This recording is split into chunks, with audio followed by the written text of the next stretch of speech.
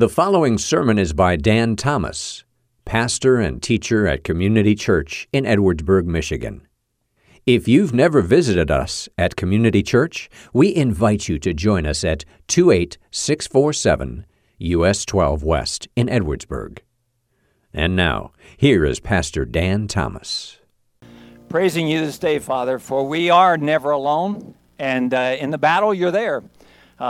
May we lean in now. Will your Spirit please convict us, convince us of the truths we look at today. I pray in your name. Amen. Go ahead and have a seat. I'll take my little table here. It's my only feat of strength for the day, so don't get excited. There's no more coming. Like that. Okay, just let me make sure we're wired and ready to go. Anybody here have a secret? You have any type of like a secret life? You know, like, I don't mean like a extra family in Missouri. Hopefully nobody has anything like that.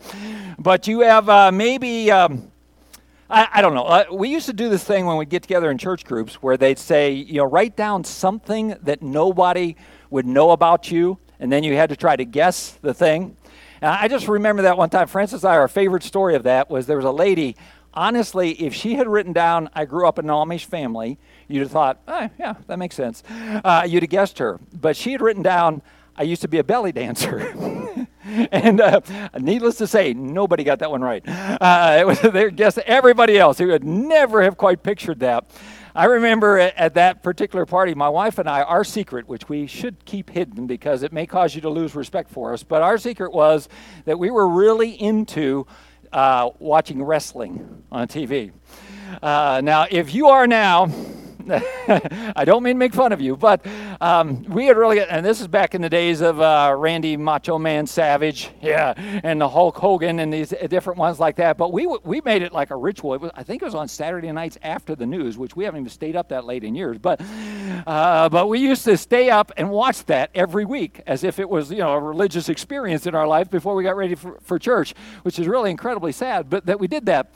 But I remember my favorite group, or my favorite tag team of all time, okay, it was two guys called the Bushwhackers. Okay, you remember those? They were classic, weren't they? They'd come in and they'd do this little march and they had their little machetes and they were the Bushwhackers, okay? I actually want you today in some way or some small way, I want you to see Jesus. This is going to sound weird, but I want you to see Jesus as a bushwhacker. I want you to see Jesus cutting his way through the jungle ahead of us. Okay, clearing out the path and making a way for us. Because as we look here at Hebrews chapter 2 and look at these verses, we're going to see Jesus blazing a trail. There's a phrase in the subtitle for this section here. They say that he is the founder of our faith or of our salvation, the founder of salvation.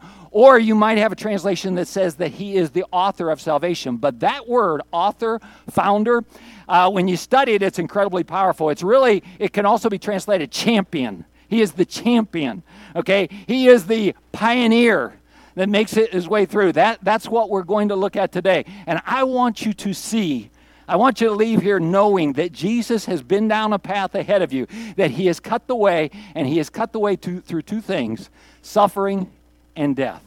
So if you can remember that Jesus, and when I think about the other in the fire, hopefully you know that's a reference to the story in the Old Testament of the three Hebrew children. But I also just want you to see that Jesus blazes a trail through suffering and death. Sound pretty good, doesn't it? And it is. We're going to look through the verses one at a time, really go through them together, and then make a couple of conclusions here at the end. So let's go ahead and jump into our first verse here. Verse number 5 of chapter 2. Says, for it was not to the angels that, hold on a second here, you might remember this. Okay, last week we looked at the whole idea that God said that Jesus is higher than the angels. The way of the angels was through the law. They gave the law. That was what they were about. Jesus is through the gospel, and he wants you to know that the gospel is better than the law, so he wanted to know that Jesus is higher than the angels. Well, he took a little 4-verse break from that at the beginning of chapter 2 and talked about the whole idea, remember, how shall we escape if we neglect so great a salvation? And he kind of explained why that was important. And now here he goes back and he says, it wasn't to the angels that God subjected the world to come. The world to come. The world where Christ's reign is complete. okay, where it is completely realized, of which we are speaking, it has been testified somewhere. Now, let me go to what is testified somewhere in verse number 6 here, because it's almost kind of funny that the author says, I heard this somewhere. Because this verse, some of you recognize it. Anybody know where that is? A quote? Job? I thought somebody would know. You're making me laugh. Psalm, thank you, 8. It is Psalm 8. Okay, Psalm 8, kind of a famous passage there. I thought some of you might have it memorized. I know that back then, many had it memorized. Okay, the Jewish believers whom this letter is written to definitely knew this verse. Okay, so when he says somewhere I read, it'd be kind of like me saying, walking up here and saying, somewhere I saw where we're supposed to be 6 feet apart. Everywhere. Every message in store, every note on every door, it's everywhere. So there, somewhere, we got to get this, okay? So he says, somewhere this is in there. It's almost funny that he says it like that, but he says, what is man that thou art mindful of him? Or the son of man that you care for him? You made him a little lower than, for a little while lower than the angels, and have crowned him with glory and honor, putting everything in subjection to his feet. Now, what we'll see in this passage, he quotes this from Psalm 8, and you may be familiar with this passage and thought, man, that's awesome, that God cares about me. Even though this is God who created the universe, he still cares about me. That's just an awesome truth to hold on to. But I also want you to see that in this passage, although he is talking about mankind, he is also talking about the ultimate man, Jesus Christ. And we'll see this, why this is in this passage. Now, let's go a little further. Now, in putting everything in subjection to him, he left nothing outside of his control. This phrase is going to be hard to digest here. At present, we do not see everything in subjection to him. Okay, now this is an idea that keeps coming up, and it's a little scary here. I mean, it's a little hard for us to deal with because, I've said this over the last couple of weeks. I am up here proclaiming that Jesus Christ is large and in charge, that he rules over everything. And we look at a world and we say, yeesh. I was driving one of the school buses this week, and I pulled into over at Eel Lake with the kids on there. And the driver beside me was trying to get my attention, honking a horn, and finally got out and banged on the door. And I was kind of talking to a couple of kids behind me, and she comes around. She says, there are 2 kids in the back of your bus tearing each other apart. So, okay. I wasn't quite paying attention to that. It turned out they were brothers. I just kind of let brothers go. But they were having a good time. But she got on there, and, it's a little embarrassing because I felt like, it was kind of like she was saying, is anybody in charge here? Is anybody running this show? Because it looks pretty chaotic. But I think oftentimes we look at life and just what's going on in the world, and we say, wait a minute, is anybody running this show? Jesus is on the throne, but his enemies are not yet under his feet. And therefore we look and we say, what is going on now? But he could put them under his feet. He has chosen not to. He could be reigning like that. He could come back, set everything straight, but he has chosen not to. But in that, we have a little bit of a hard time because we wait, and so does he. And we wonder why. And the harder things get, the more we wonder, God, when are you going to set this right? When are you going to straighten this out? So we struggle through this a little bit, but I think in our text, we will find some of the reasons why God is waiting. Or we'll be able to understand it just a little bit better. Now, we see him, who for a little while, short time, he was made a little lower than the angels, and this is Jesus, namely Jesus. Okay, for a short time, when he came to earth, his incarnation starts at Christmas. When he came to earth, he was made a little lower than the angels. That's that phrase describing human. He took human form. Okay? He is crowned with glory and honor because, how did he get to this place where he's in this exalted position? Because of the suffering of death, so that by the grace of God, he might taste death for everyone. He suffered death to bring us life. Okay? And he wants us to know this grace. Now let me continue along with this theme as we look at verse number 10. For it is fitting, okay, it just makes sense. For the one whom created everything, the one by whom all things exist, is bringing many sons to glory, should make there's that phrase, the founder, make the founder of their salvation perfect through suffering. Okay? It says, okay, it just makes sense. God created everything. It would make sense that he created this plan of redemption. It would make sense that he fulfilled it. And through suffering, he completed it. When you see that word perfect and you say, well, it's going to make Jesus perfect, I thought Jesus already was perfect. Yes, he was always perfect. You may know this. In the Bible, when you see that word perfect, it often means complete. And he is going to complete his mission. He is going to complete the mission of redeeming the world. And he is going to do that through suffering. Hold on a second. He is going to accomplish our salvation through suffering. Don't miss that. For he who sanctifies, makes holy, and those who have been made holy, all have one source.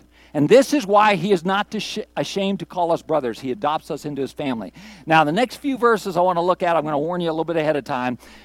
If you were just reading through this passage in Scripture, I think you would be like I was at first when I read it and thought, huh? I'm not sure exactly why that's in there. He's going to quote a few Old Testament passages, one from Psalms and a couple from the book of Isaiah.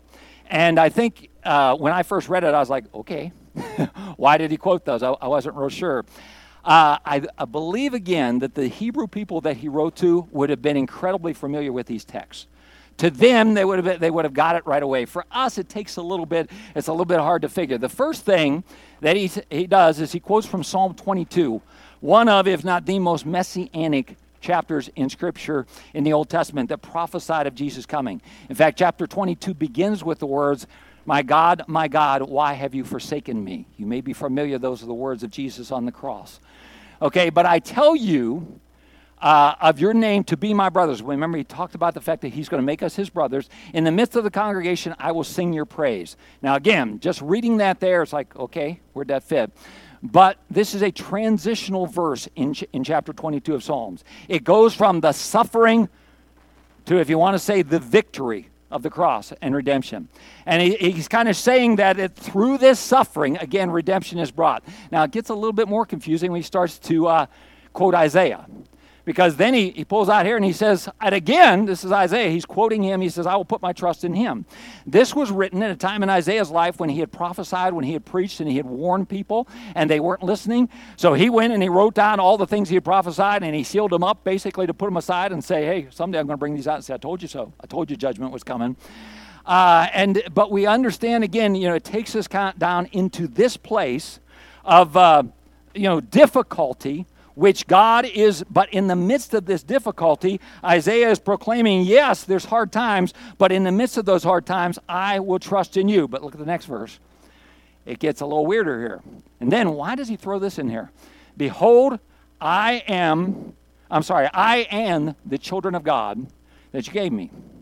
Okay, so he's just said, I'm going to trust in the Lord. He said, me and my children. Now, you might understand that in Isaiah, that he talked about his children, but why is this quoted here? Why are we mentioning his children?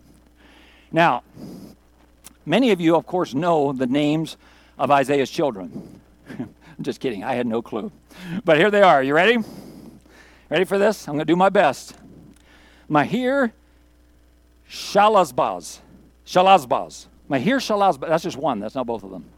Mahir Shalazbaz. And the other one's name was Shahir Jabez. Okay? You ever wonder why some names of the Bible catch on and people name their kids that? Esther and Hannah and things like that, or even Abraham and Joshua. These names have never caught on. I do not understand. But I will promise you right now, if Francis and I have twins, their names will be Mahir Shalazbaz and Shahir Jabez. I promise you that's good. We'll shorten them up, make them 4 syllables instead of 5. But there is a significance to these names. That first name means judgment is coming, and the second name means the remnant will return. And again, you have this idea of through suffering and through hard times and stuff like that, God is going to bring. He started talking about bringing his children with him. So God is through this suffering, through the hard times, through the judgment, through the cross, God is going to return a remnant. God is going to bring back these children. Now, that was pretty deep. We're going to get simpler here, I think, in a minute here, so stay with me if I lost you at all. But through the suffering, God is going to bring sons. Keep that in mind as we go to the next verse. Since, therefore, the children share in flesh and blood, he himself likewise partook of the same things. Why did he partake of the same things? Why did he take on human form? That through death, okay, this, if you're a highlighter, you want to remember these verses. That through death, he might destroy the one who has the power over death, that is the devil. I'm sorry, you got to get excited about that there. Through his death, he would destroy the one who has the power over death. And deliver all those who through fear of death were subject to lifelong slavery. Isn't that awesome? We don't have to live in the fear of death. You say, well, a healthy respect for death. Yeah, that's probably a good idea. But we don't have to live in this fear of death that keeps so many in slavery, because he has defeated death. He's been through it. He blazed a trail through it. He bushwhacked his way through it and defeated it. In the book of Job, chapter 18, verse 14, one of Job's accusers by the name of Bildad called death the king of terrors. I think that's probably pretty accurate. I mean, most of us, if we're honest, there is somewhat of a fear of death. You might remember the Woody Allen quote. He said, I'm not really afraid of death. I just don't want to be there when it happens. Maybe you remember that. And that kind of sums it up sometimes. I'm not afraid of death until you start kind of applying it to me here. But, the Scripture teaches us, and if you go to 1 Corinthians chapter 15, it's kind of a parallel passage to this there, and it talks about the day when Jesus does put all his enemies under his feet, and he says it's kind of like the enemies are lined up, and they're all put under Jesus' feet, and he's going to end it all. Do you know who the last enemy is? Death. Even death itself is squished under his feet. So all this is coming, that these is going to be defeated. But we live now in a fear of death a lot of times. I looked up, kind of the psychological reasons people are afraid of death because of the lack of control. I don't know when it's going to happen. I'm going to lose control with this. It's not in my hands. People are afraid of death because of the incompleteness. Kind of like I had more to do in life. I don't want death to come because I'm not done. People are afraid of death because of separation from a loved one. I don't want to leave so-and-so behind. I don't want that to happen. People are very afraid of death because of the unknown. But what the Scripture tells us here is that we can be done because of what Jesus did, and we're gonna unpack this in a second. But because of what Jesus did, we are no longer to live in the slavery that is the fear of death. Okay? A little bit more, a couple more verses here of this, and then we'll unpack a little bit more. For surely it is not to the angels, throwing them in here again, that he said, but he helps the offspring of Abraham. Therefore, he had to be made like his brothers in every respect. There it is again. He took on human form. Why did he do that? Why did he come? Why did he suffer? So that he might become a merciful and faithful high priest in the service of God to make propitiation for the sins of his people. Propitiation is our $5 word today. It's a big word. Basically what that means is that the wrath of somebody who was unjustly wrong is satisfied. Okay, God was unjustly wronged by sin. Jesus satisfied his wrath. He made propitiation. He made atonement for our sin. He did that, took the path of suffering and death to do that. Okay, and let's go on to the next verse. For because he himself has suffered when tempted, he is able to help those who are tempted. Now, some of you are familiar with this idea. Because Jesus took on human form, he was tempted like we are, right?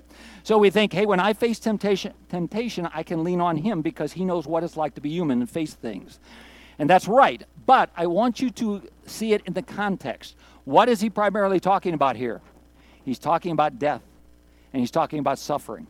And he's saying that Jesus has faced what would be the temptation, if you will, to fear these things, right? And yet he busted through them. He's been there. He understands. So he can make it so that we do not have to fear these things too. Pretty good. Okay, now let's do a couple takeaways here. Let's talk about this and the suffering and death, just what he has done here, how this changes. First of all, we need to remember that suffering is going to accomplish God's purposes. Okay? Remember, he made a way for us to be forgiven. He made a way for atonement through suffering, and suffering is going to accomplish God's purposes. A few years ago, we had a friend that attended Notre Dame from China. He was an exchange student, and he became friends with Francis and I. And I said a few years ago. It was probably in the neighborhood of 25 years ago. About 10 years after that, he called us up one day, and he said, hey, I'm back in town. I'm back from China. I got married. I wanted to show my wife Notre Dame. where I went to school, and he said, I wonder if we could get together. And he came over, and his wife still spoke rather broken English, but we had a great dinner with them and everything. And in the course of the conversation, she told us that her grandfather was a pastor in China.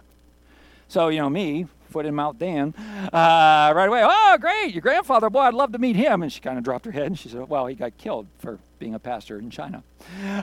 They had arrested him. They had put him in prison, and he died there in prison in China. She said he gave his life as a martyr. I was looking this week at a website that's called Open Doors. They put out a list of the 100 hardest places in the world to be a Christian. What makes always towards the top of the list most years, number one, is a little country called North Korea, okay? Where if you are a Christian, about 1 in every 10,000 people is a Christian, but if you are a Christian, you are in danger of being arrested and put in a work camp where they would basically work you to death. Okay, and the numbers of Christians is going down because they're dying in these work camps. That's why they're put there. But I went down and read about some of the other countries and about people that in their country, if they name the name of Christ, if they were to be baptized like this, they'd be dragged out into the streets and executed. And this happens in our world today. And we look sometimes and we say, why? And, even, I was thinking about this. As we go through the book of Acts, my heart is like, man, I wish we would see some of these things that happen in the book of Acts, the revival and the Spirit of God and people getting saved and baptized. I think the Apostle Paul might say, yeah, you like that. Do you also want to be in prison? Do you also want to be running for your life? Do you also want to be having to hide your faith? Because that's also the things that the early church went through.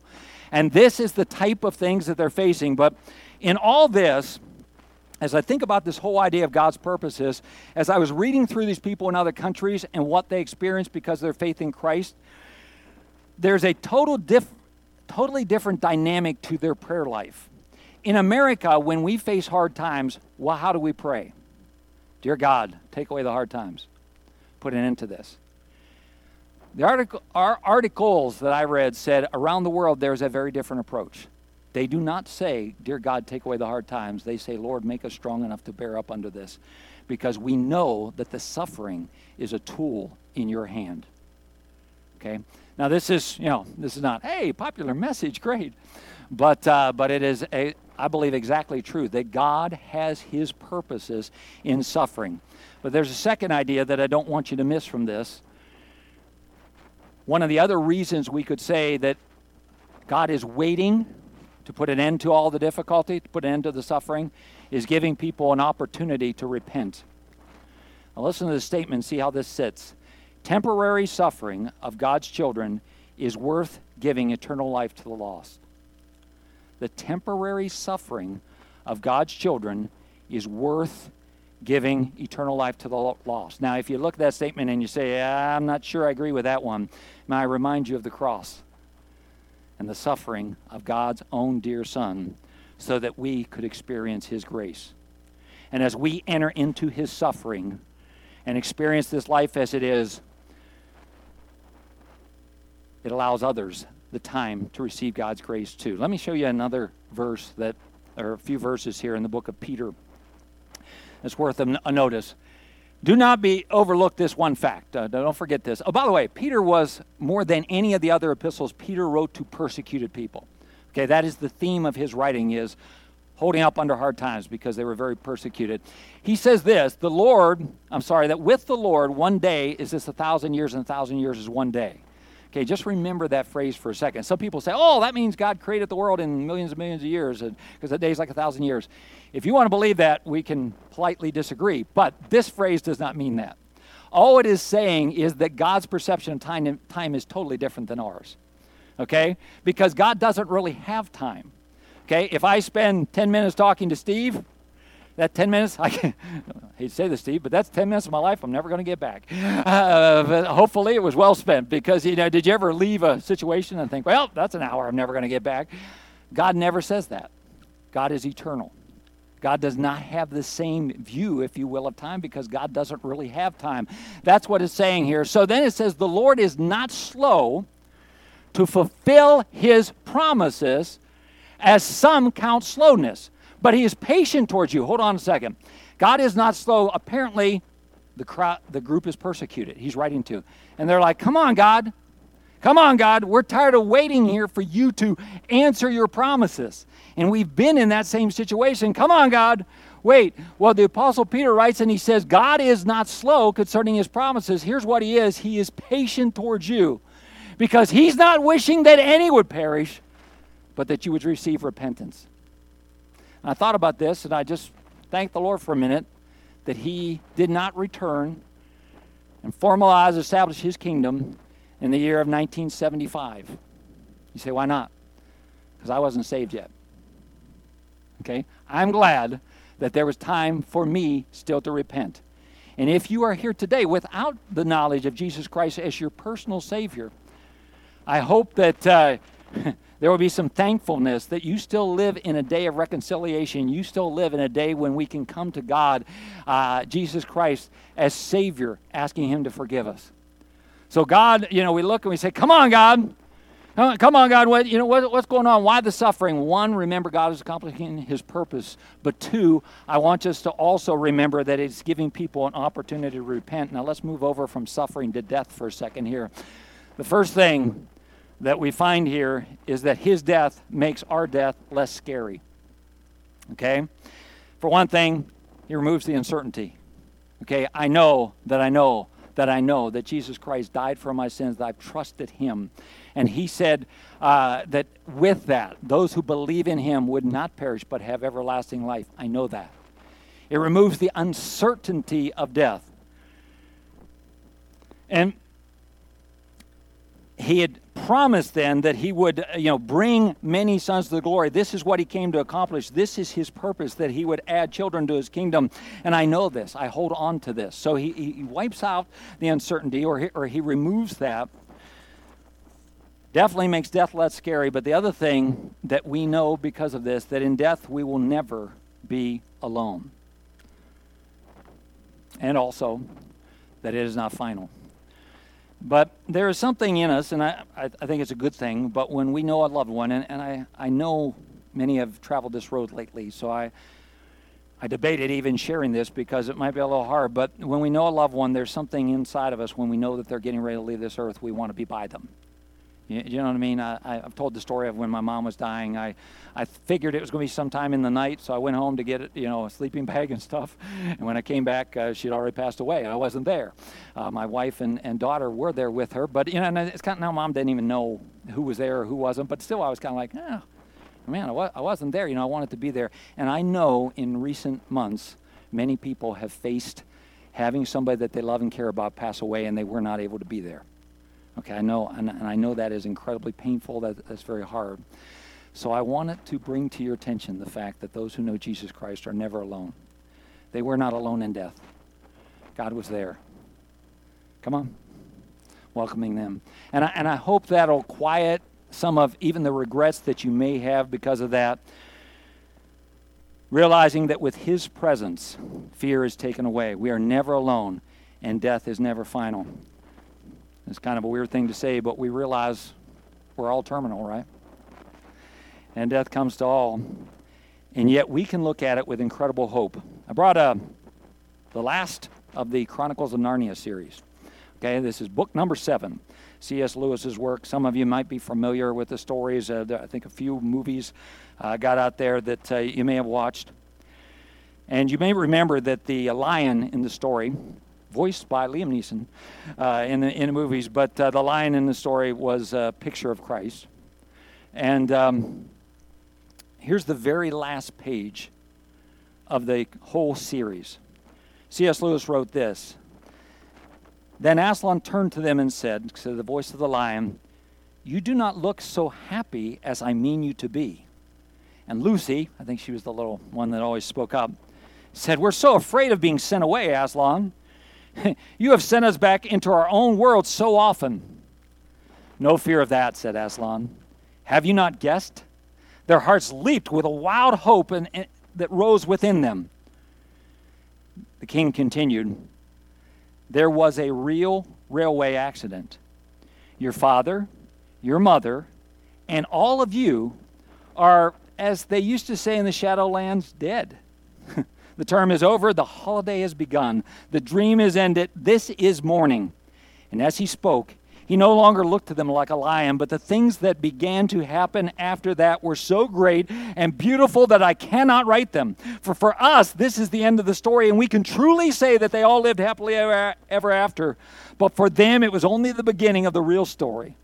All their life in this world and all their adventures in Narnia had been but a cover, but a title page. Now, at last, is the real beginning, chapter 1 of the great story, which no one on earth has read, which goes on forever, and in which every chapter is better than the one before. That's awesome, isn't it? That's awesome, isn't it? Jesus bushwhacked his way, if you will, cut his way, blazed a trail through suffering. Okay, so as we go through it, he goes along with us. And well, actually, he's been there ahead of us. He walks us through it. He's been there. And he accomplishes his purpose through this suffering. And we wonder why God's so long. And part of the reason, I think, is that God is giving others a chance to repent because God views this suffering, this temporal suffering, as worth it that others may know eternal life. But then we get into, we look at death. And God says, all this stuff you got going on here, it's a cover page. You got it? It's just, that's all it is.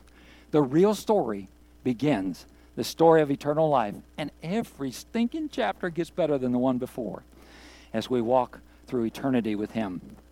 So a couple of weeks ago, we introduced the book of Hebrews with the theme that Jesus is better than anything that we would leave to follow him. And last week, we focused particularly on the idea that Jesus is better than the angels, for they gave the law, but Jesus gave the gospel of grace. Today, I hope you'll praise the champion. Okay? The champion of our faith, the founder, the author of our faith. I hope you'll praise the one who has blazed the trail through suffering and death. And mostly, I hope you know him. I told the guys in worship team that did an extra song earlier, and I gave them some time off at the end, so we're not going to sing at the end. So I thought I'd do a special number. Some of you have heard me sing, and you know that's a joke. But I will go out of here proclaiming again. You know, I was thinking last week as I was sitting here, you were singing Fear. Fear is a liar. And when I first thought about it, I was over there analyzing a little bit, and I thought, okay, that song doesn't really focus, attention on God too much and doesn't proclaim any truth. And I thought, maybe we need to review and not sing that. But then I thought, man, what a bold proclamation to make and how much that is needed at this time. Fear is a liar. And God has come to deliver us from that bondage of fear so we're not living in it. I love that. And this week, I'm gonna keep singing, There Is Another in the Fire. Okay? And as I go through this mess, this cover page to the book, as I go through this, there's another with me. And he has blazed a trail. He has cut through the entanglements and the things that would trap us. And he has blazed a way to eternal life in Jesus Christ.